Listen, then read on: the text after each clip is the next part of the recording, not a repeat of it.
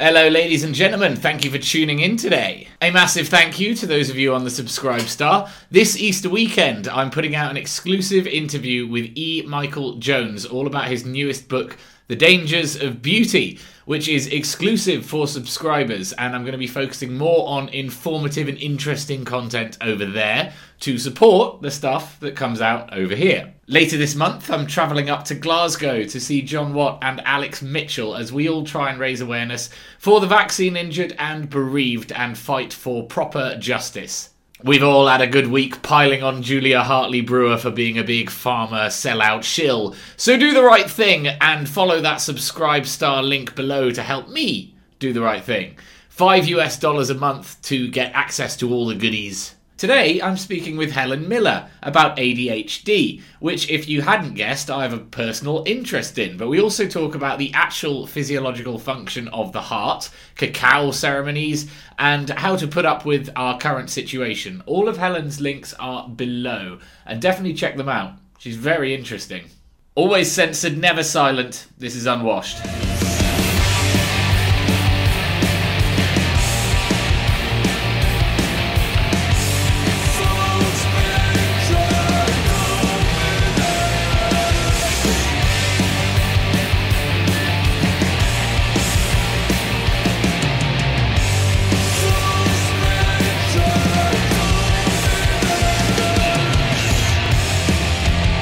Got some questions for you, establishment.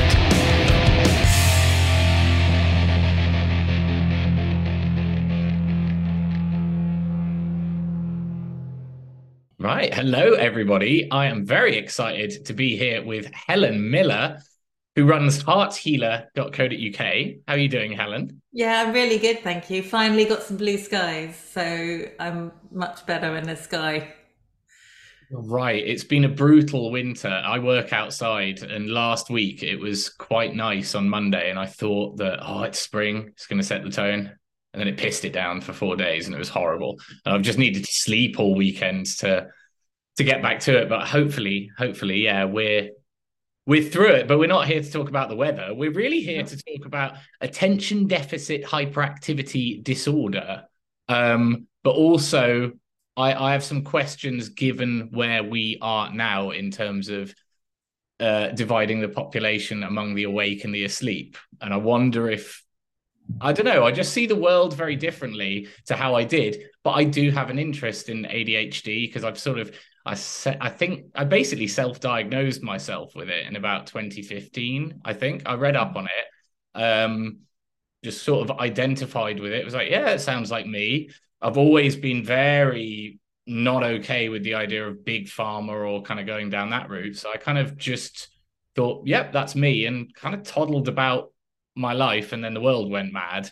And I hadn't thought too much about it until I heard you mention it again, and went, oh yeah, no, let's have a chat. So over to you. Let's talk about ADHD.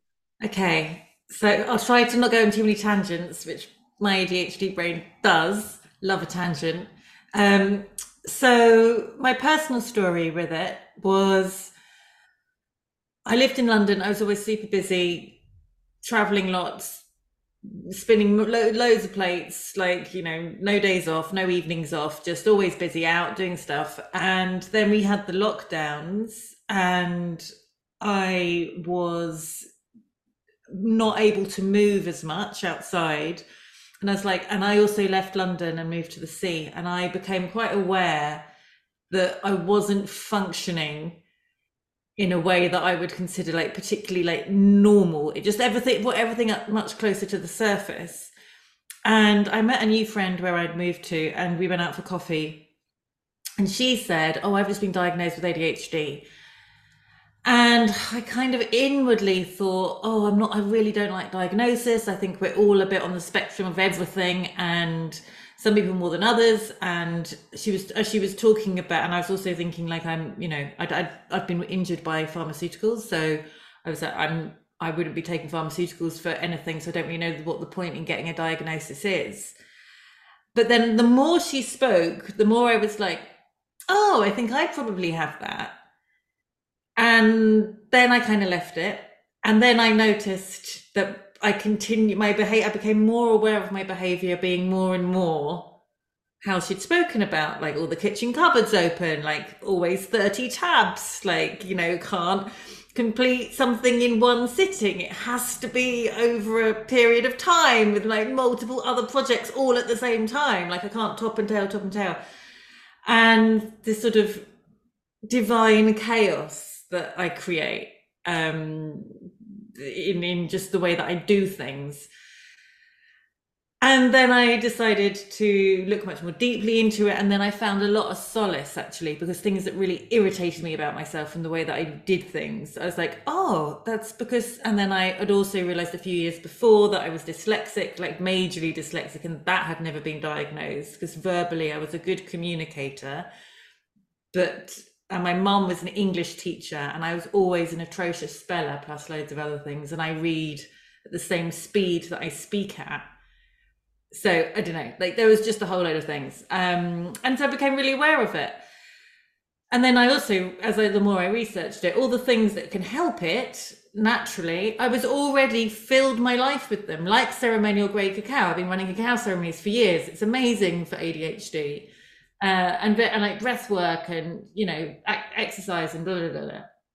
So yeah, I think there's many ways to do it. Some people choose to take medication, some people don't. I ran a retreat for women with ADHD and neurodiversity at the weekend, and one of the women there was the first day she hadn't taken her med, and she thought that it was only her medication that could get her to feel like how she felt at the end of the retreat. And then she suddenly became aware that there are natural ways of doing what the pills were doing. So that's interesting. But in terms of so that's sort of how I come to, and I've been running workshops and events for people with women specifically with neurodiversity, because there's a lot of shame around it still, especially people in the workplace and things like that. And so working with people who are self-diagnosed or diagnosed to see the gifts in it. And this is how I feel like it ties into the awakening, which is really interesting because no one's asked me about this before, but I have been reflecting on it myself. So my personal thoughts are, and I was talking about this briefly on Saturday, but I'm not sure where everybody was on their page, so I kind of did it loosely, is that I think we're going through a massive expansion of consciousness on this planet. And some people are, you know, have expanded consciousness more than others. It's not a race, it's not competition. And you might define that as like asleep, sleepy, waking up, or levels of awareness, or whatever words you want to use. And I think as that happens, in the same way as when you go through adolescence and like puberty and your hormones kick in and you have major mood swings, I think part of our mental body, our energetic body, assimilating this expansion of consciousness means that like our brains start to wire and fire differently. And so it becomes more and more hard or abhorrent to sit and just be able to type away all day or be very sort of linear in the way that you function. And one of the things about ADHD is sort of like extreme sensitivity to rejection, a lot of deep intuitive gifts, you know, and as well as being like very creative and non-linear in the way that you process. And all of that, I think, is, you know, connected to this expansion in consciousness. And that's why, as well as some other reasons, I'm not personally a fan of medicating it, because I don't see it as something that needs to be eradicated. There are parts of it that are problematic, but I think most people aren't neurotypical, and the world needs to evolve from being a very neurotypical world in the same way as our very regimented views of the way that people learn back in the day. Like if you were left-handed, you were forced to write with your right hand, and we've become adapted to left and right-handed people. I think we adapt to the spectrum of neurodiversity that people have, and I see that as a good thing rather than trying to medicate yourself out of it. Yeah, this is this is a really, really interesting perspective on it, because I think as you described it there, I'm like, well, if I was to describe ADHD in a nutshell as someone that believes they have it, then I would say it's kind of an inability to deal with the matrix. That's basically where we are. It's like you get extremely bored by things that in 2020, it turns out were all a pile of shit anyway, and that we didn't need to worry about. So the problem with ADHD, I think, has always been that last D. It's this disorder. You've already covered this. Yeah. It's like, and if you are like us, where you've self-diagnosed it, then the idea of it being a negative is like you're inherently uncomfortable with that, because you're like, no, this is my superpower, like no. And I think this might have been my fear with it, because I definitely didn't want to look into it until I got to a certain age and felt safe.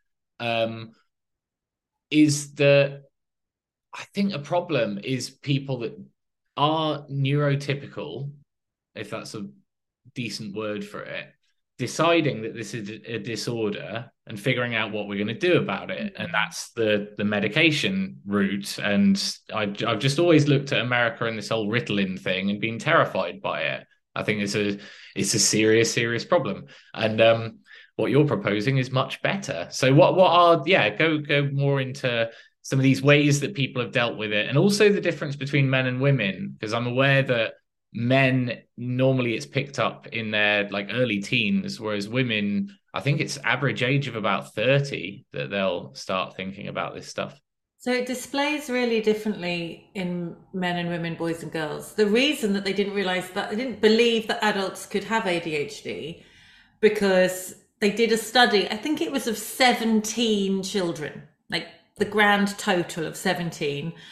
Could be wrong, but I'm pretty sure that's how many there were. And they, because the bit of the sort of the stereotype of running around the classroom hitting the walls or jumping on the tables, that the hyper part shifts in the brain by the age of 18. So the rest of the symptoms maintain, but they're less obvious. And because they did this study of 17 children, when they got to the age of 18, they stopped being as hyper. They just decided that ADHD doesn't exist past the age of 18. And then because it displays differently in women, as nearly every illness does, and there are a huge number of more women who die of like heart attacks and strokes because it's not diagnosed, because it looks completely different and it's not in medical training. It's often and women tend to be much more self-critical, so they tend to just think they're screwed up and that's it, and it's just an individual problem. I am also noticing with my clients that menopause and the change in hormones there seem to flare it up. So lots of women are getting diagnosed around when they're going through the menopause, because it makes it much more extreme. And the way that it displays maybe in the classroom is that potentially boys are running around, not sitting down, finding it difficult to sit still, difficult to concentrate, maybe talking back to the teacher or misbehaving in that way. Whereas girls are much more likely to be silent, staring out the window, daydreaming, like not engaging with this reality as much and living very much in their head. And so that behavior doesn't distract from other people's learning. It's not they're not learning, but it's not upsetting the classroom, and so it's often being missed. As it gets older, it shows up differently. And what I find really interesting is that the Venn diagram of like symptoms of trauma and ADHD are a bit like that. So this is also where I'm sort of very open to self-diagnosed, because some people are very sure that it is exactly how the brain is wired from birth, and it's ADHD, it's an ADHD brain. But our brain chemistry and the way that our brain fires and wires can be informed by trauma, especially early age trauma. And if you have complex PTSD, which is something I've experienced, like how am I to say whether it's ADHD or complex trauma?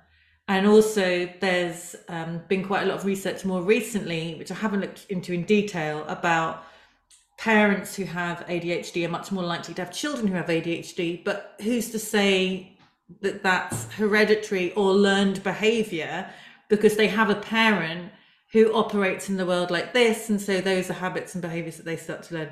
I just think the research is really young, and we know with all forms of research, it depends who's funding it, what they want the outcome to be, who's in government, like what pharmaceutical companies affiliated with what, to what results are seen. So we don't really know.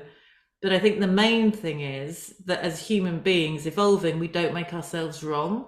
We don't beat ourselves up, and we look for ways to own and love the parts of it that really work for us, and the parts of it that, a bit like stubbing your foot in the same place every day. It's like, why do I keep on doing this? We find tools and techniques that work for us, that are holistic, that aren't going to give us side effects, that allow us to live in the world as it evolves to be more embracing of neurodiversity. I wonder if there is this, I know that this I'm not neurotypical thing had this overlap with the whole safe space flare up and the me culture. Does that make any sense? Have you noticed that or looked into that? I mean, I'll go into an example. Is I discovered this stuff because my ex basically stumbled across this while I was with her and thought, wait, I think this is me. Looked into it, and she actually got diagnosed because I think she needed someone else to confirm it for her. But it was a very personal thing.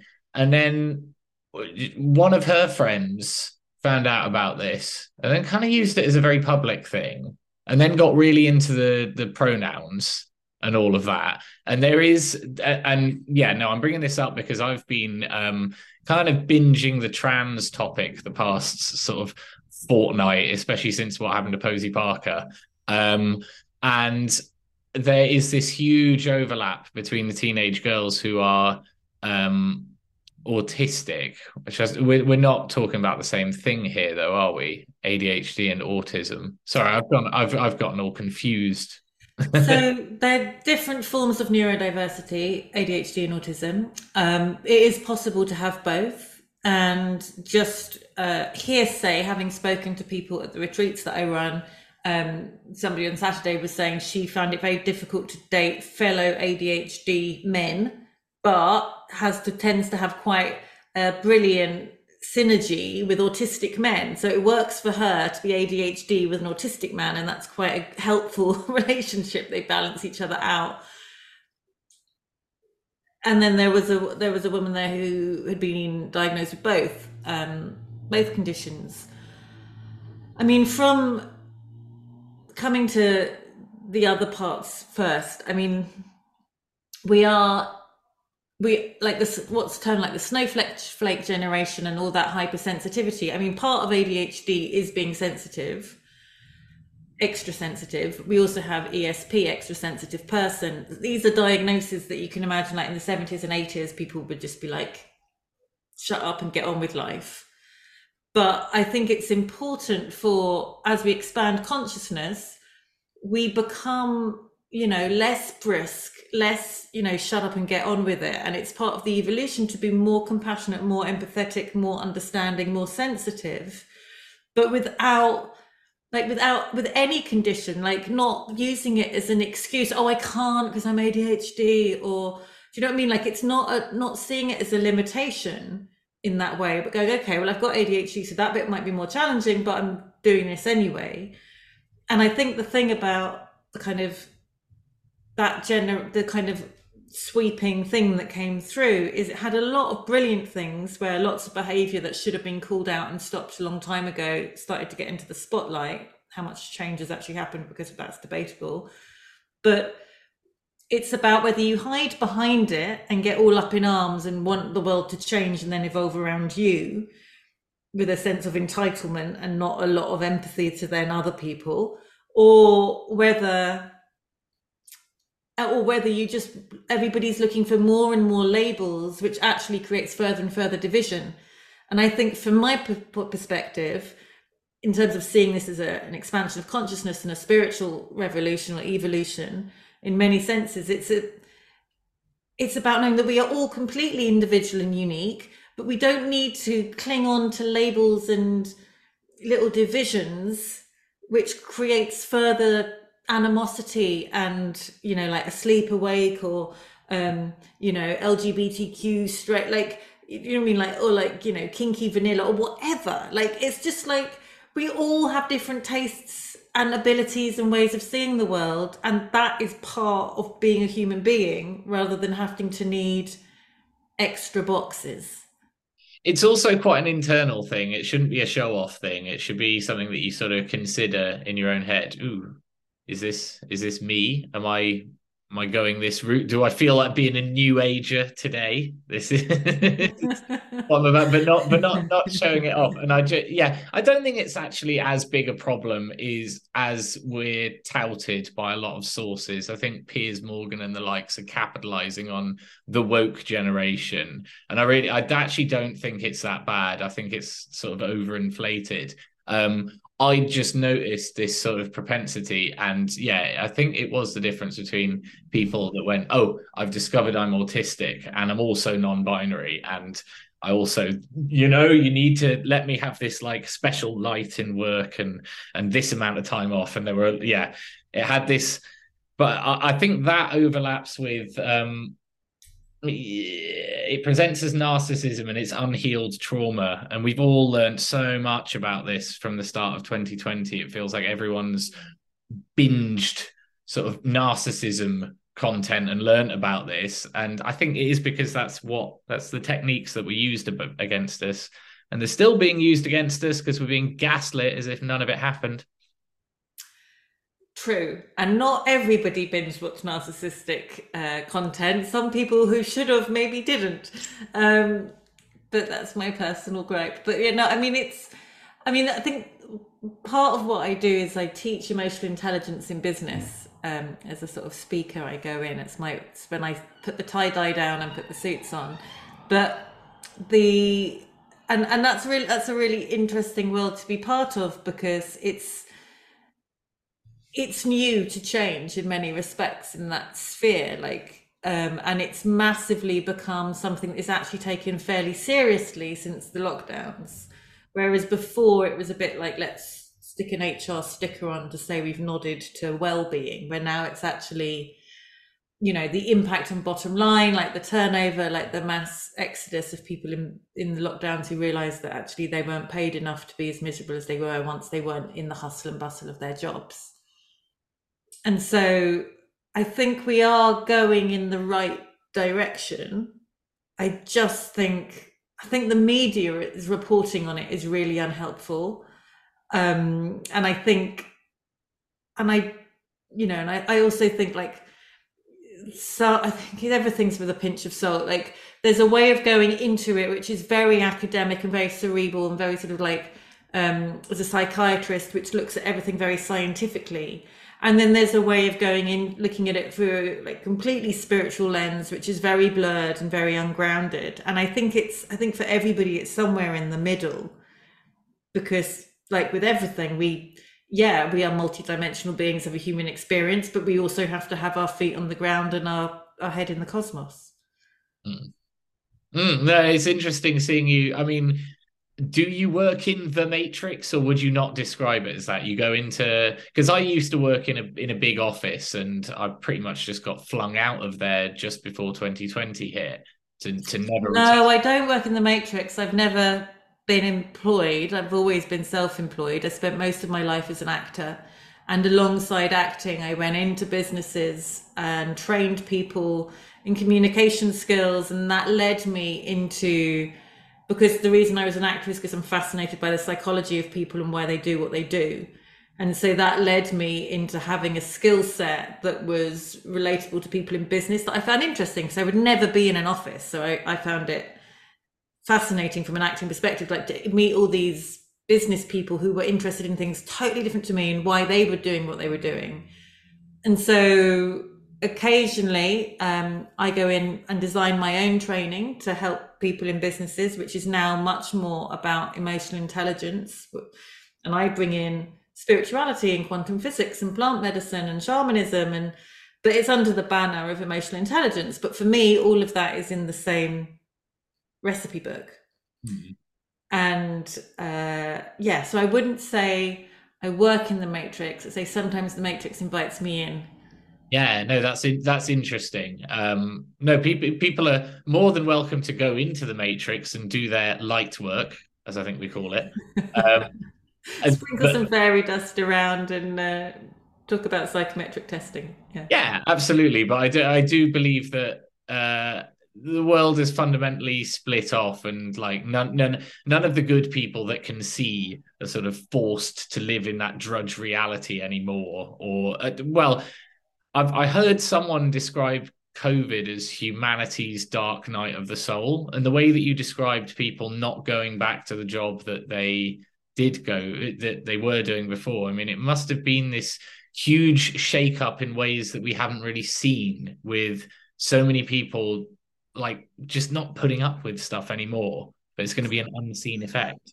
Um, so I think, I mean, as I've evolved through the last few years, when initially I thought, because I was aware of things in the world for a good, since at various levels from sort of 2008 by 2014, I was sort of fully, um, I, and then more and more layers, I don't think we ever, our whole life is one of an awakening journey on this, as we grow up, in all ways. But I think that when I used to think like we just need everybody to just like get it like now, like it'll be done in a week. How can it not be? Like the world would have stopped working because nobody would have put food on the shelves. Nobody would have everyone would have been out like skipping in the fields or grabbing pitchforks. Like it's it it's I would say God, I use the word God. I would say it's God's design and everybody is here to learn in a different way. And it might not be right. Who can tell from Helen's perspective, it might not be right for certain people to see it all or get it all. And I definitely think in the way like for things to function and there not to be more pain and more death, like than there needs to be, like if there needs to be any, like it has to happen gradually and it has to happen in certain ways. And so I don't think it's a case of all the people who are doing light work or have an awareness, do these sorts of jobs. I think it's really important that there are journalists and politicians and business owners and whoever with that awareness, because otherwise it becomes a segregation. Mm. No, you are right. I just feel like there's certain segments of society that are becoming more and more intolerable to me, the more used to spending all my time speaking with people like you. And just sort of operating my life in these kind of circles. Like I find London in general more difficult because I live just outside and I would zip in for all the protests and stuff. I find it more difficult going on. And even just going out to like a normal pub is not the same as it was in 2019. Something's shifted. I mean, loads of stuff has shifted. My tolerance to alcohol's completely shifted, among other things. That's kind of what I'm getting at. I don't know. I feel sad when I go in a supermarket and I see people having the music pumped at them, the same six pop songs all day and the same thing day in, day out. I feel like, well, I mean, it's part of the reason I'm interested in. I saw you on the People Speak Out, and it's that kind of stuff where it's not about constantly reacting to, oh, the media's lying to you. Let's tell you what the truth is. Like, no, we're growing food over here and doing stuff. Yeah, and I mean, like, I think as our vibration changes, like we used to enjoy because it used to be a higher vibration to us, it used to lift us up. Like, when we're here, that then brings us down, because actually our vibration has become higher than that thing. And so, like, I really find being in pubs a challenge now, whereas before, 10 years ago, maybe longer, it used to be like my favorite place to be.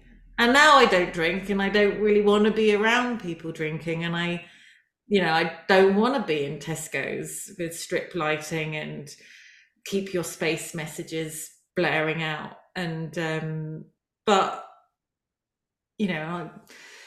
I think that's to do with our vibration, and yeah, it is challenging.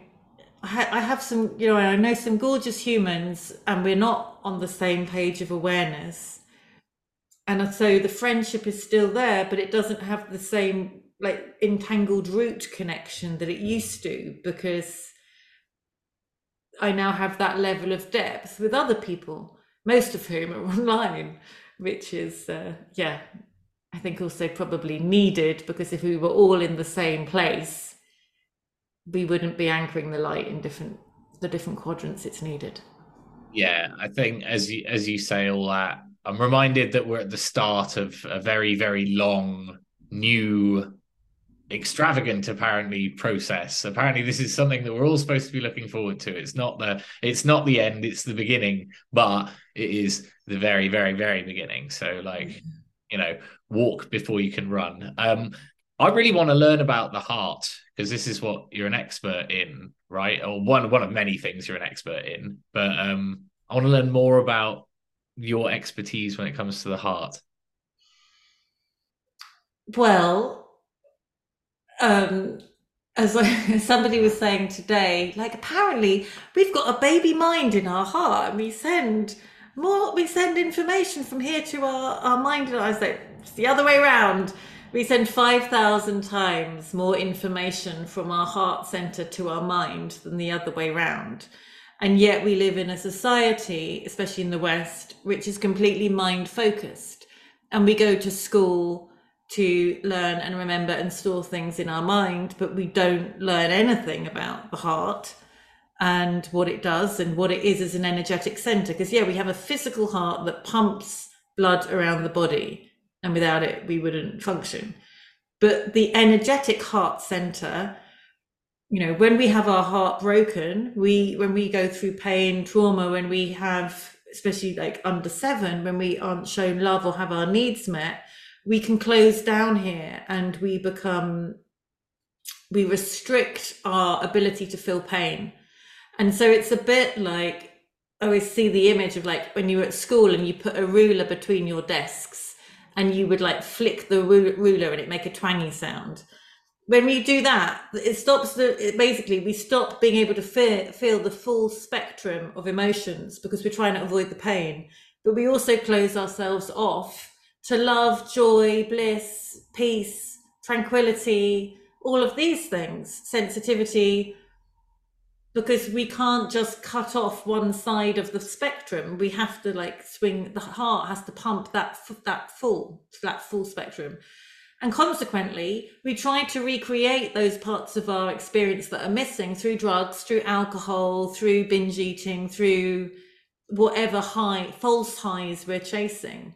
And so as we start to heal the heart, as we start to listen less to the mind, which is programmed by the traumas and the neural programs that we've picked up either through the media, through society, or through the stories we've told ourselves, and we start to listen to our heart, all of that spectrum starts to open up. And that's why it's often considered warrior work, because you have to be really brave to face the pain you've been numbing yourself to.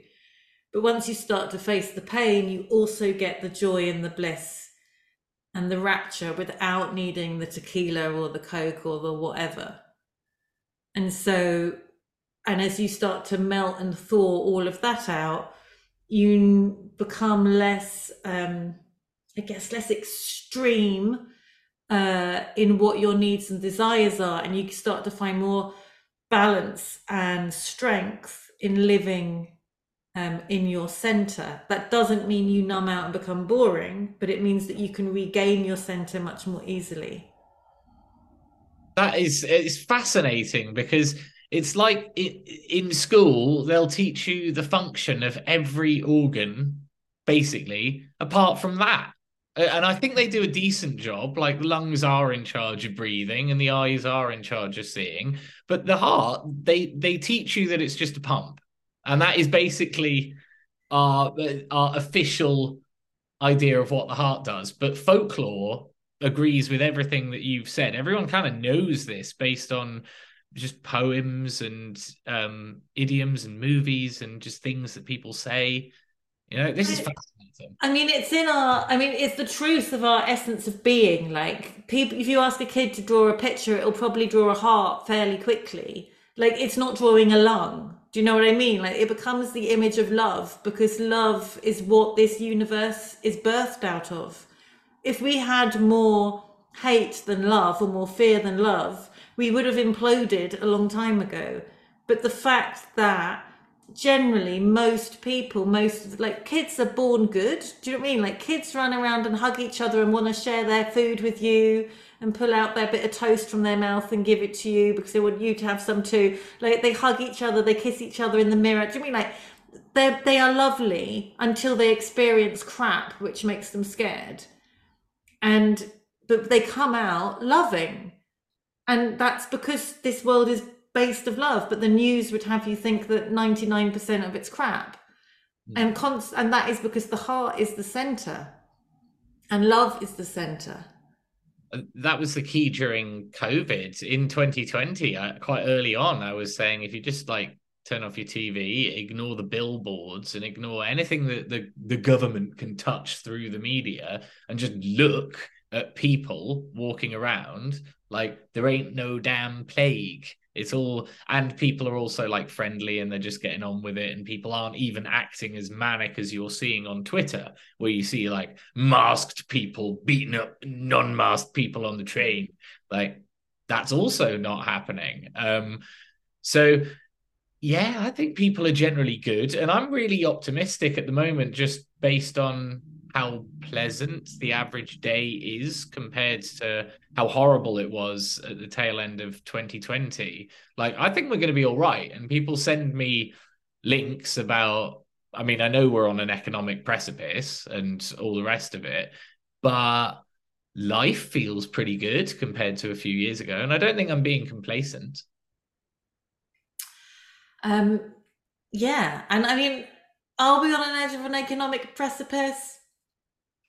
I mean, we always are, apparently. Always. It's all made up anyway. Do you know what I mean? Like they can pretend that we've run out of fruit and veg, or like maybe we have, but like have we really? Like who knows?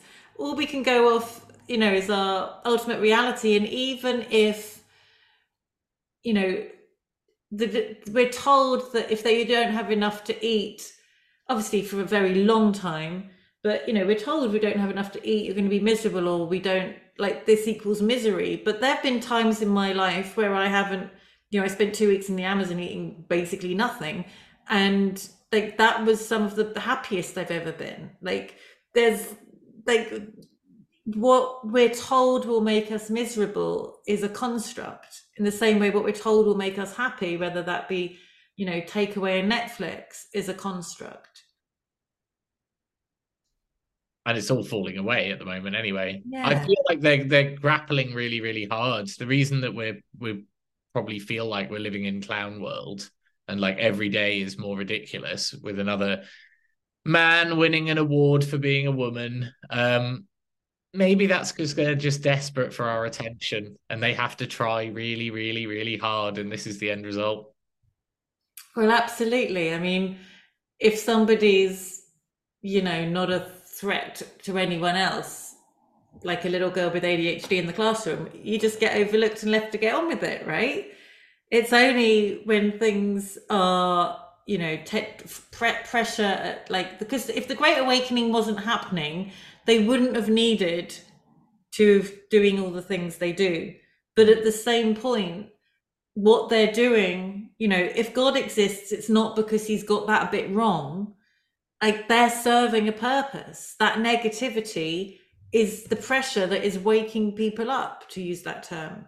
Oh, 100%. Yeah. I guess it took this to get us to this point. And similar to ADHD disorder, God's not making mistakes. I meant to ask you this earlier. Like, what was your perspective of school, looking back and knowing this now?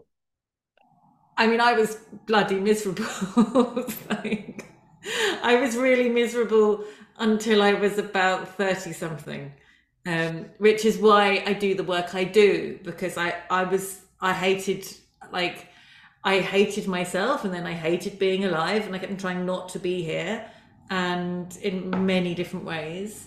And like, it's my like, how was school? Horrendous. Like, I liked learning what I wanted to learn, but I was like Marmite. Like, I know what I want to do with my life. I know what I'm interested in. I don't want to have to do three languages that I'm not interested in and not be able to do the arts I am interested in, because I know what I want to do. Yeah, yeah. Why So, am I sitting in this class learning about this from a teacher who hates me when I my, can't be doing music? yeah, my school, you weren't allowed to do music and drama. They put them at the same time so that you couldn't do both. What the hell? Any kid that wants to do one is going to need to do the other to further their chances in that. And yeah, so I was completely in that camp as well. And it was, yeah, same thing. I think this will probably be a universal if anyone's thinking, oh, do I have ADHD? Well, were you split between, no, I know that I'm interested in this, I know I'm good at this, so why don't I devote all my time to this? The rest of this is just a waste. And every report card, same each year. He's intelligent. He just doesn't apply himself. Yeah, because it's useless. And like, as I said earlier, we have now discovered that it was useless. And I'm a conspiracy theorist, and I'm thinking, well, someone with ADHD is not a model citizen. They're not the perfect triple jabbed Ukraine flag waving person. And I think that people that got all A stars and were like head girls are very, very dangerous. I think a lot of these people who don't have an innate creativity but are very good at passing exams have actually got us into this situation. I think there's something in that. I see where you're coming from, but I think ultimately there is, I mean, that I ultimately all different types of intelligence are needed, including people who are great and really logical and right brain. Because I'm not a fan of spreadsheets, and someone needs to be. So that's great. But the I think that level of compliance comes from a deep-seated fear, which comes from broken heart, like closed hearts. So whether that's parents who have been, like, you have to get these grades because you have to get a proper job, because they don't trust in life that actually you can be whatever you want to be, because that desire is in you, because it is in your God's design in you, that you wouldn't have that appetite to, I don't know, join the circus or be a graffiti artist or a fashion designer or any other, like, not a proper job, because we need the artists in the world in the same way that we need the greengrocers in the world. I feel like this was easier sort of before this all kicked off. I was having these kind of discussions before all of this kicked off in 2020, but it's just such a different context, because it's like, I don't know. I'm doing stuff like this right now because it's what the world needs. And I actually was doing exactly what I wanted before. I was a DJ. It's probably the same as you being an actress. Is like, yeah, I really love doing this, and I did it. Wasn't very rich off it, but I gave it a good bloody go. Whereas now we're in a situation where I'm kind of panicking because I don't think I get to do just whatever I want. I think humanity needs some quite urgent help right now. I think you can do both. I think you can do what you want, and by doing what you want, you are helping, because when you're doing what you want, you're shifting the vibration. And also, like, I love acting, and I love telling stories that need to be heard, and for a few years I closed that door because the stories that I felt were really needing to be heard immediately weren't being told, were being silenced, and certain people weren't allowed to be at that job, so, or being seen for that work. And so I focused, I mean, I was running Heart Healer for years before, but it was one big event a month. And then when the lockdowns happened, it became multiple events and retreats, and I brought all my coaching from the business world into this world. And I now support people who want to transition careers, relationships, understand the awakening and all of that stuff in their daily life. So I love that, and I think that's helping. And I also, if I go into, acting, go back to acting as well, which I'm doing a little bit more of now, if I don't see that as not also helping, because I think, everything is frequency. So if I work in oil or I work in an office, and I'm in my vibration is helping the people around me. I just have to make sure that I'm sensible and don't spend all my time in Tesco's trying to vibrate it to a higher level, because I'll just run out of steam. That's all I meant. There are certain environments that I walk into. I'm like, I couldn't tolerate it here, and I've just noticed that some of them have changed. Some of them I wouldn't have minded before, and now I'm like, oh God, get me out of here. So I'm noticing that change in myself. I want to learn more about these cacao ceremonies, because this is one thing I've never done and I have no experience in, and I'm always up for learning about new things. So tell me about what this is all about. So I work with loads of different plant medicine all over the world before I came to cacao, and I was like, people were talking about it, and I was like, but I'm used to working with poisonous frog venom, and what's chocolate gonna do? And the thing about some of the other plant teachers is they're really extreme experiences, and in some ways they can be traumatic. And if you're going to that way of healing through trauma, in a way it can keep you in a somewhat, it has the potential to keep you in the loop, because your nervous system is attracted to that extreme experience because you've been through extreme experiences.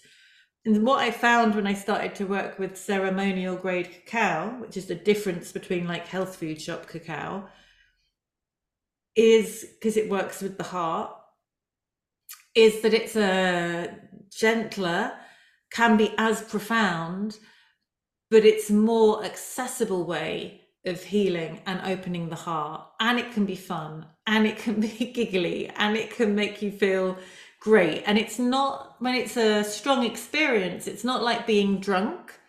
It's not, but it feels like you, but you just feel very, very happy. Like you on a really good day when you're walking down the street and just like saying hi to strangers, and not like you stoned. And it's, but also because you spoke about the lungs earlier, yeah, the lungs help us breathe, but they also where we store grief. So when we start to, just like when you look at smoking and the addiction to smoking, and it's like, oh, we're repressing the grief, right? And tobacco is also a plant medicine. Interestingly, some people say that cacao and tobacco are the two strongest plant medicines on this planet, and that's why they're the most misused. Wow. So this is why people binge on chocolate as well. Well, when you put sugar, dairy, and processes and heat into the chocolate making process, you're removing all the consciousness altering, consciousness expanding elements. In the same way, when you make a cigarette rather than sacred tobacco, which is used in prayer, and you never inhale it, you just smoke it and work with it very differently, that's a very different relationship. I could talk a lot about that, but I won't go too into it now. But in terms of cacao, so it opens up the heart, but it can also bring tears. It can also bring big emotional release and catharsis, because it's dislodging trapped grief from the lungs as well. And also, as our heart cracks open, a lot of tears are shed, but those are healing. It's a beautiful cry. It's a sort of cry where you feel, oh, thank God I put all that luggage down afterwards. So ceremonial grade cacao, you can microdose with it. You can use it to like start your day. It's great at replacing caffeine or getting you out of sugar addiction. But you can also have stronger doses where you can get into, it's really great for enhancing creativity, enhancing sensual feeling. It's a great for date night. And I've been doing these for years, and I always used to say it's been proven to help ADHD and Parkinson's, because it helps with the way that the brain fires and wires. And of course, now I realize I have ADHD, and so I was instantly gravitating towards it. I mean, I can talk to you about it on a physical level, like it helps repair muscles. It's great for bodybuilders. It's great for PMS and premenstrual syndrome and endometriosis and things that where the muscles are very tight. But it's also great for breaking addictive patterns and behavior and enhancing creativity. It's great for getting you in your body. Lots of people use it in combination with ecstatic dance and 5 rhythms and yoga and things like that. And my ceremonies are, I take it much more sort of into inner work and deeper healing and creating connection and community, and I hold them on different themes. And after years of being asked, I am just about to launch my first cacao ceremony training, because there are lots of people who don't fully understand it as a plant medicine, who are just popping up and going, oh yeah, well I normally do this, but now I'm adding a cup of cacao in. I don't know much, but it's a cacao ceremony. And I've been to quite a few events where it's called a cacao ceremony, and I'm just handed a cup of cacao and then we're off doing something else. And I think that doesn't help.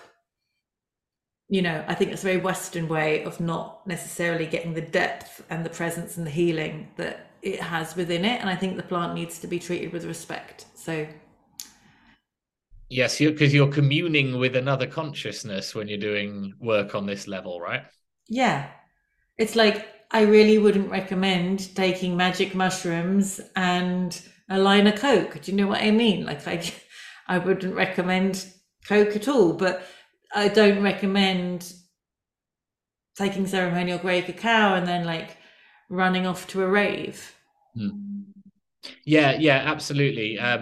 Yeah, if they're plants, then yeah, treat them with some respect if you want to learn from them. I've always been fascinated by this stuff because yeah, I ended up in a circle in my early 20s where everyone was trying everything, and it was that weird time when bath salts were legal, if you remember that being in the news.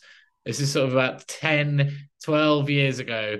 Basically, everyone of my generation was going, oh, it's fine, it's legal, do whatever you want, and trying this wacky stuff from China, which could have rotted your brain. And while this was going on, I won't pretend that I stayed completely clean, but I was just fascinated by like reading around it. I read a lot of trip reports, and it was because like there's something deeper going on here. I know that if you're just like going to a rave or you're sort of at a house party for 3 days, I don't think that's what's going on here. So I love learning about this, it done the proper way. Mm. And it's a fun, great ally. Do you know what I mean? Like if I've got a stressful thing to do, I'll have a cup of cacao with me and it just makes it a lot better, rather than, potentially having a can of Monster drink, or do you know what I mean? Like all the other things that people go to get through stressful situations. I'm aware of the symbolism on the Monster cans, but I saw one today that someone at work was drinking that it was called the Monarch, and it had a butterfly on it, and I'm like, that's an MK Ultra reference. This is dark. I don't like it, but I've noticed that I used to be a lot worse for that as well. I'm really really like, ugh, I don't want a tub of Pringles or just any of the supermarket crap. So it's coming on nicely. Yeah, did you have a sudden? You didn't have as much of a sudden great change in 2020. It sounds like you were way on this path already. My massive like split second, like having the plug pulled, was in 2014. Mm. And overnight I became, I went eating chicken, drinking Diet Coke, and left it, like being vegan, talking to the plants, like realizing the planet was alive, unable to be in a pub. It was literally like pressing the beam me up Scotty button, and then I spent several years pixelated, not yet landing anywhere, unable to live my normal life. All my friends going, what's wrong with Helen? And we go, I don't know. I don't know. I don't know who I am. I saw through the matrix and was just like, well, how do I function? Um, I mean, after 9/11, a few years after 9/11, I was shown a load of documentaries and I was like, oh, right, I'm not shocked. Don't trust, I never trusted like that Matrix, but I didn't have my spiritual awakening till 2014.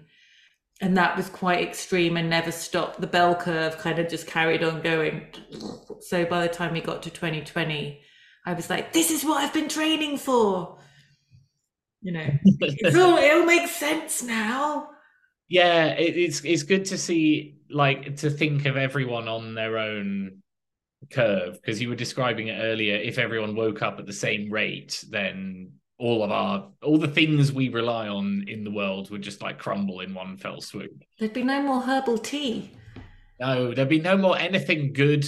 Like, I know it's the Matrix and it's like all horrible and stuff, but I do actually like a Kit Kat chunky, and that we live in that kind of world. And maybe it'll all collapse and we'll have like beautiful orchards everywhere where you just go and pick an apple. But like, I don't mind the Kit Kat chunky for now. If they take that away tomorrow, I'd be a bit sad.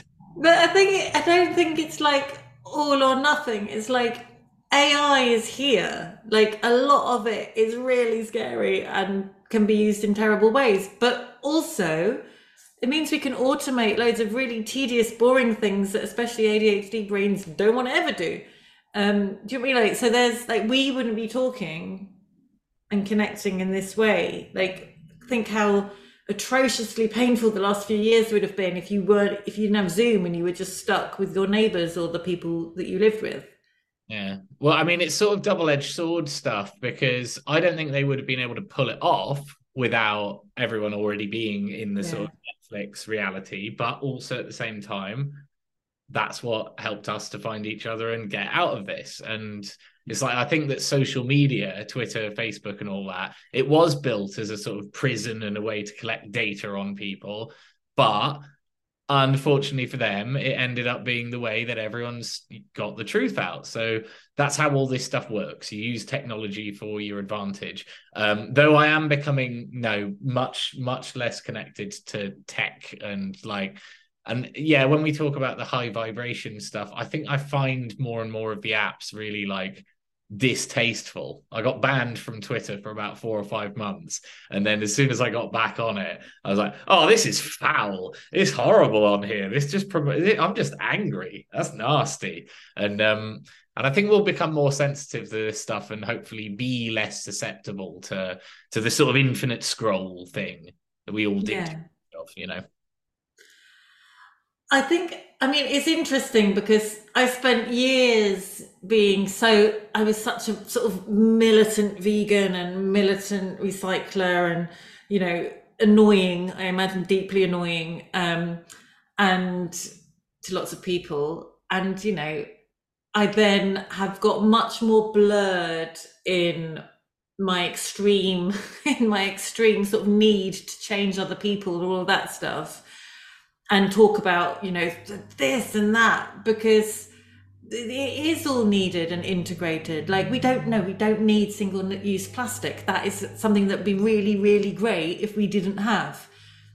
But the planet is also, like, if we just leave it to its own devices, it heals itself. Like, every time we drop nuclear waste, magic mushrooms appear around the site, even if they've never appeared in that country before. Like, the planet has intelligence.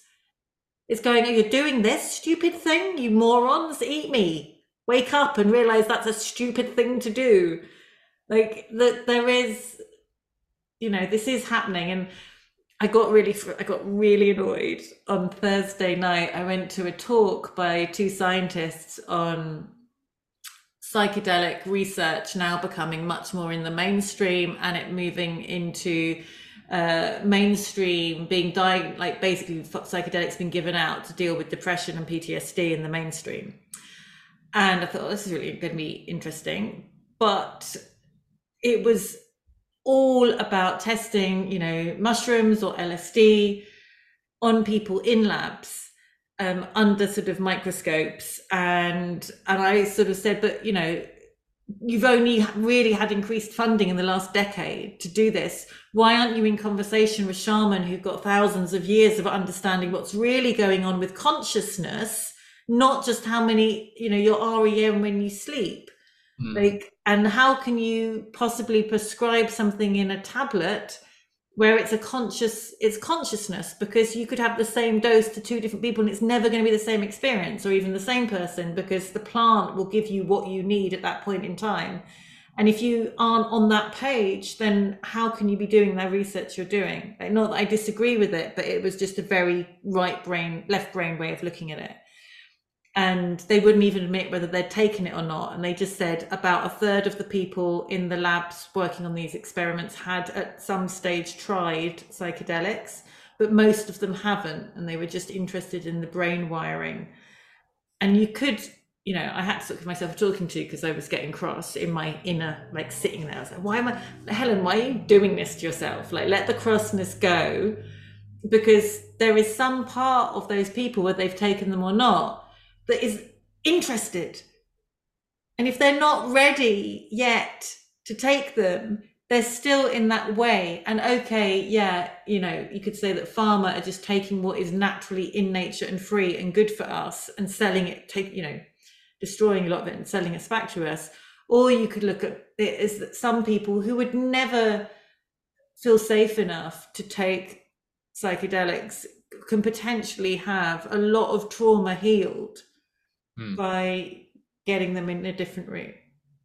I presume you know who David Nutt is, right? Do you remember that Not name? great with names. Okay, he was it was in about 2009, I think. He was commissioned by the government to do a report on the damage of various drugs and substances, and he basically came back and gave them the wrong results that they didn't want, and he got And they fired. fired him.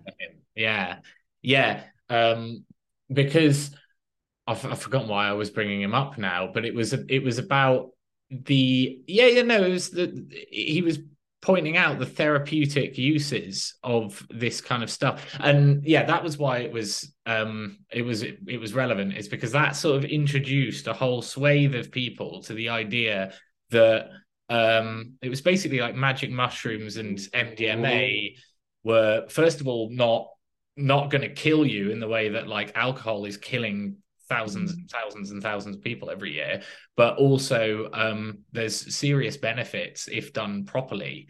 And I was really interested in that. And it wasn't just me; it's a whole generation. So yeah, that's one of those sort of positive effects of just him getting fired. He was the boss of one of the scientists from Imperial who were doing this talk.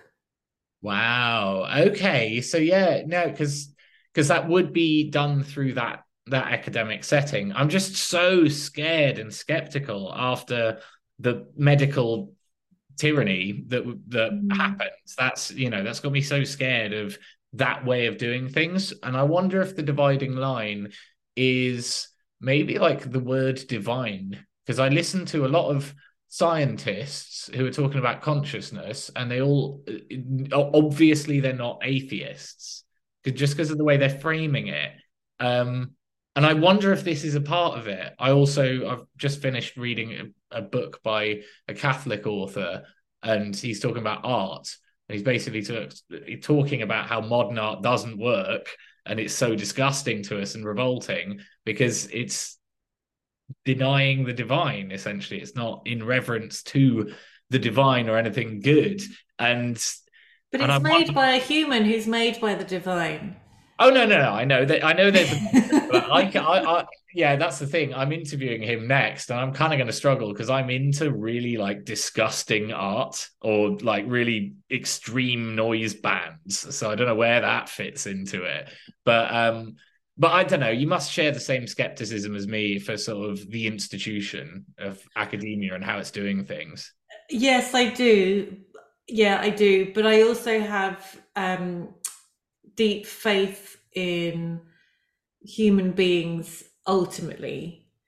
And I have found on a one-to-one basis, and the work that I do when I'm going in as an emotional intelligence trainer, teacher, speaker, that when people, was Rachel Elmer would say, like, have their pattern interrupted, and you start to kind of frame things in a different way, people are open and are receptive because consciousness is shifting. And then, but yeah, I am skeptical of institutions, although I do feel that there are some great ones and there are some good things. I think there are amazing things happening all over the place, but yeah, yeah, yeah. We're going through quite an extreme weeding out process. I think that's what's going on. It's been awesome to talk today. It's been really interesting. We've touched on so much because we were always bound to. But for anyone who this has picked up the ears of, I want to leave anyone who's thinking, "Ooh, I might have ADHD. What's the deal? What should I look out for, and then what ought I to do?" Kind of want to give them. Um, if they, so I guess the main sort of telltale signs of ADHD, and you may have some or none or all of these, are having sensitivity to rejection. That's one of them, like not being able to handle rejection at all well, like having quite an extreme reaction, being quite derailed by that. Finding maybe being quite good in a crisis, but finding small things like filing a paperwork or something that essentially doesn't have a dopamine hit in it. Essentially, we're really triggered by dopamine, so often you might find that you leave doing something to the very last minute because you can thrive when there's like a massive consequence. But if it's like, no, you can do this in the next 3 weeks, it's not going to happen. You find a way of manufacturing heightened dopamine states. You also might then find you're having lots of caffeine and things that kind of keep you up and buzz. And you find it difficult to, it's a bit like butterfly brain, like having piles of stuff everywhere. Finding it difficult to transition is something I really struggle with. So it's like, I can't find it difficult to get out of bed in the morning. And then once I'm up, I find it really difficult to get in the shower because it's like, oh, but I'm so content and happy now. Getting in the shower means getting wet and taking clothes off, and like that becomes a big mental barrier. But then once I'm in the shower, I'm having so much fun. I don't want to get out of the shower because that means like getting dry. And so it's like, consequently, because we're happy a lot of the time in what we're doing, we don't want to intrude on that. And we forget that we can actually be happy doing other things because we become very present moment focused. And that means time can get quite blurry. So it might mean that you're often late or you're very last minute because you're looking for the dopamine of rushing there at the 11th hour. Those are some sort of key and impulse control, really poor impulse control, which can lead to people being poor, like having trouble managing money or having trouble managing what they eat, or addictions. It also can be very, very sensitive. So you can find sensory overwhelm depending on who you're around or what environment you're in. And I have auditory, I'm really sensitive to noise. So if I'm in a cafe with music playing, I like constantly ask them to turn it down because I can't function with like other sounds around me because I just need quiet if I have to do something. Those are, Those, and yeah, restlessness and difficulty sitting still, fiddling with things. Yeah. yeah, it all stills to me sounds like an inability to deal with the Matrix. But there we go. I think we've been sent to sort this shit out. I like your style. Yeah.